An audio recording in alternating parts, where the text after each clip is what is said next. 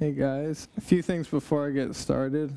As most of my friends and family can let you know, my emotion usually comes through my voice, as in me saying I'm happy or I'm sad or I'm excited. So I apologize for the monotone speaking. The other thing is, I'm sorry if I get long-winded.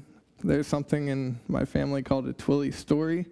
And that's basically a story that just kind of keeps going. Megan always points those out when I get going, so sorry. All right, now some of you have heard part of my story. I'm going to kind of back up just a little bit to kind of give you a little bit insight to me. I won't get into too much detail, though.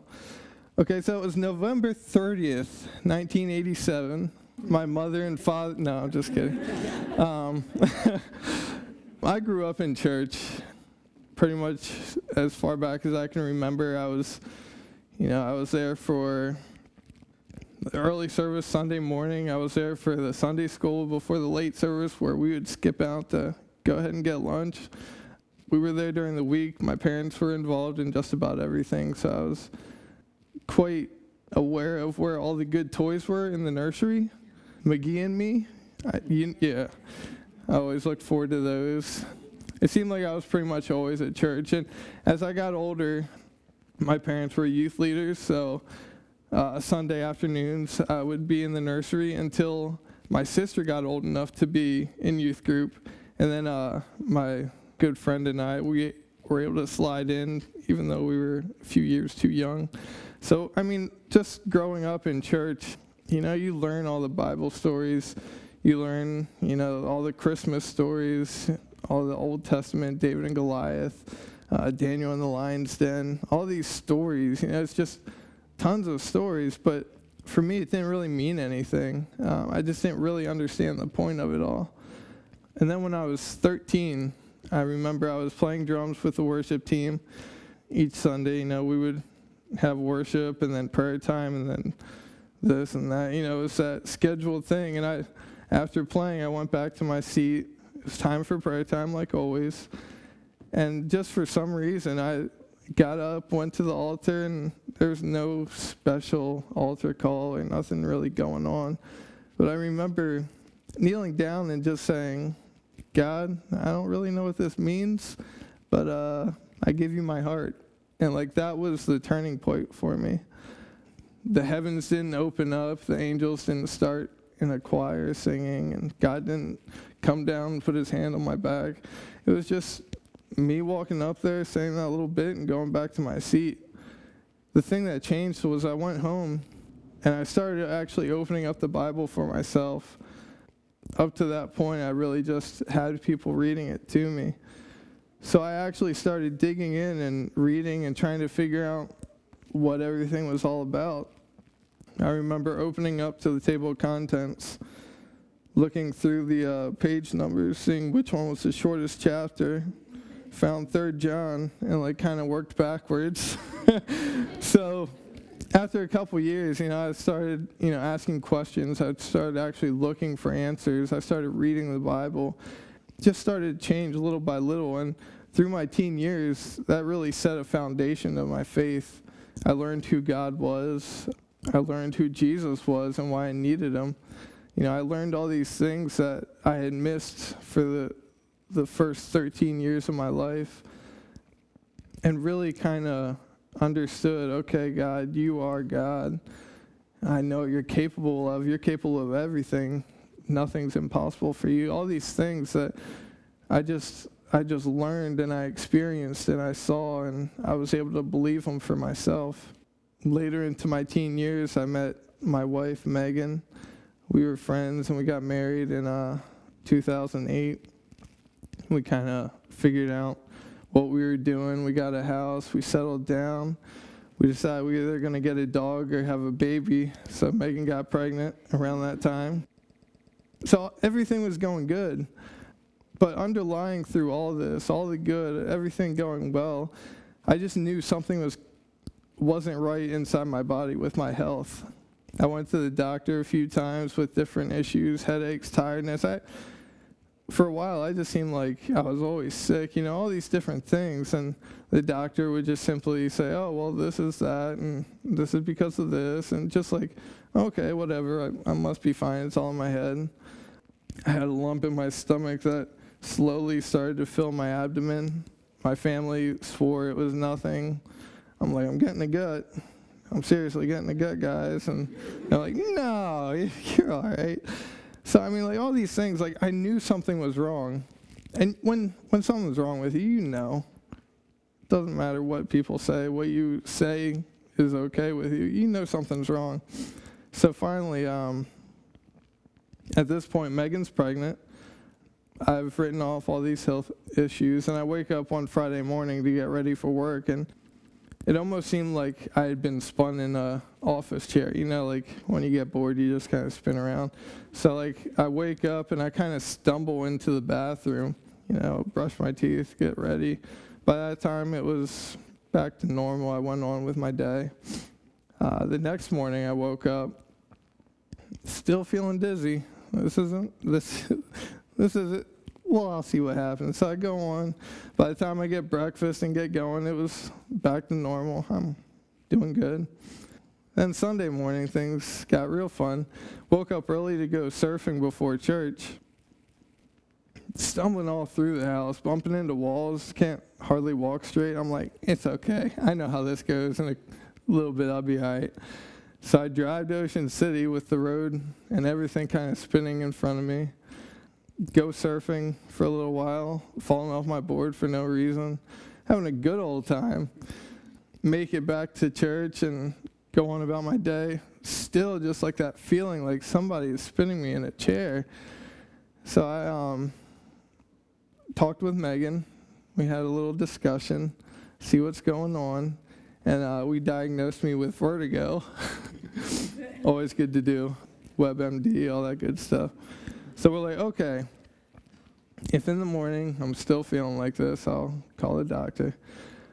So around like 2 or 3 in the morning, middle of the night, I wake up, I'm throwing up, I'm dizzy. The only way I can really focus is if I'm like sitting in this particular chair perfectly still. And even then, if I move my eyes just right, it was a mess. By the time the sun came up, my mom had come over to kind of help, and I'm hugging the toilet, can't walk. So I get an ambulance ride to the ER. While I'm in the ER, all my family's there. Pretty much everybody was there and knew about it. Everyone kind of cleared the room as we were waiting for tests to come through. They had actually started me on meds for vertigo and all that good stuff. The doctor comes in, and just my mom and I are in the room. And he says, well, it looks like you've got cancer. You've got leukemia. At that point, I knew that leukemia is cancer, and cancer usually led to death. And so I shed a few tears. My quick thoughts came around to, there's nothing that I can do about this, so I'm going to sit back and see what God does. Later that night, I got up to Johns Hopkins, and with the particular leukemia, there are 3 stages, and I was in the 3rd and final stage. During my 10 days at Hopkins, I basically remember the last few days. Well, I remember my family was worried. Megan filled me in on kind of what was going on later with just all the different things as I was on like chemo and different medications, all that good stuff. In the midst of all this, Megan's 4 months pregnant. I'm wondering if I'm going to see my baby.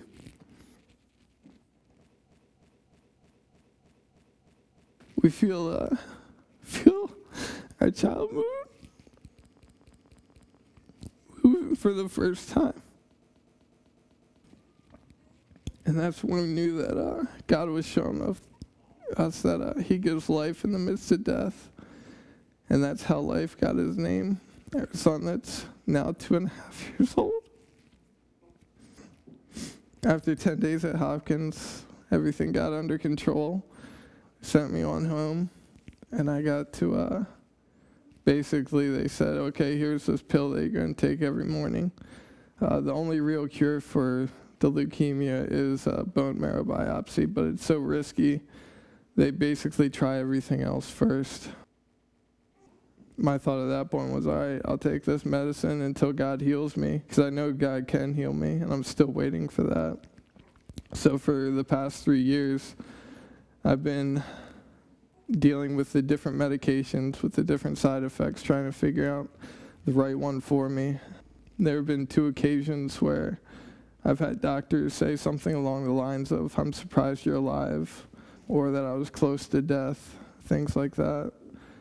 And through it all, I don't know why God hasn't healed me yet, but I know that he can, and I'm just holding on to that, waiting. But in the meantime, I've had a lot of chances to share my story with people and just show them that God is good in the midst of all of it. I've seen my son growing up, and now I've got a daughter on the way.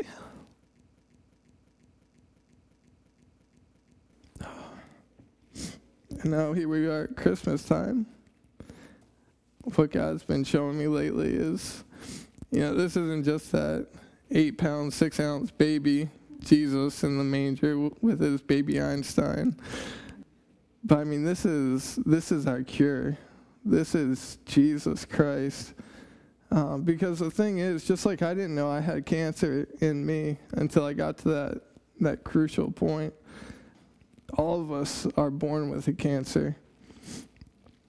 We've got this cancer in us that we're born with that there is no cure for on our own power. And that's sin. We're all born into a sinful world. Romans 6:23 says, for the wages of sin is death, but the free gift of God is eternal life through Christ Jesus our Lord. In Luke, Jesus says there's forgiveness of sins for all who repent. Like on our own power, we can't overcome this world.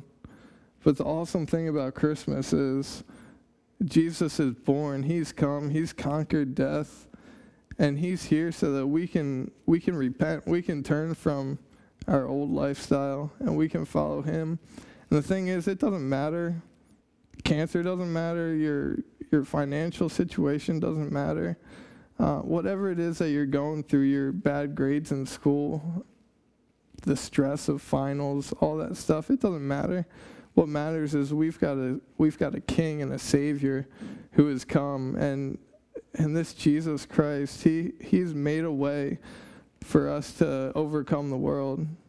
And what happens in this world doesn't matter because we have eternal life. No matter how long or short it is here on earth, we've got that eternal life that we get to hold on to. So this Christmas season, I encourage you to, hold on to that truth, share that truth with people. Maybe you need to examine your own heart and see what you've been holding on to that you just need to let go and trust Jesus with.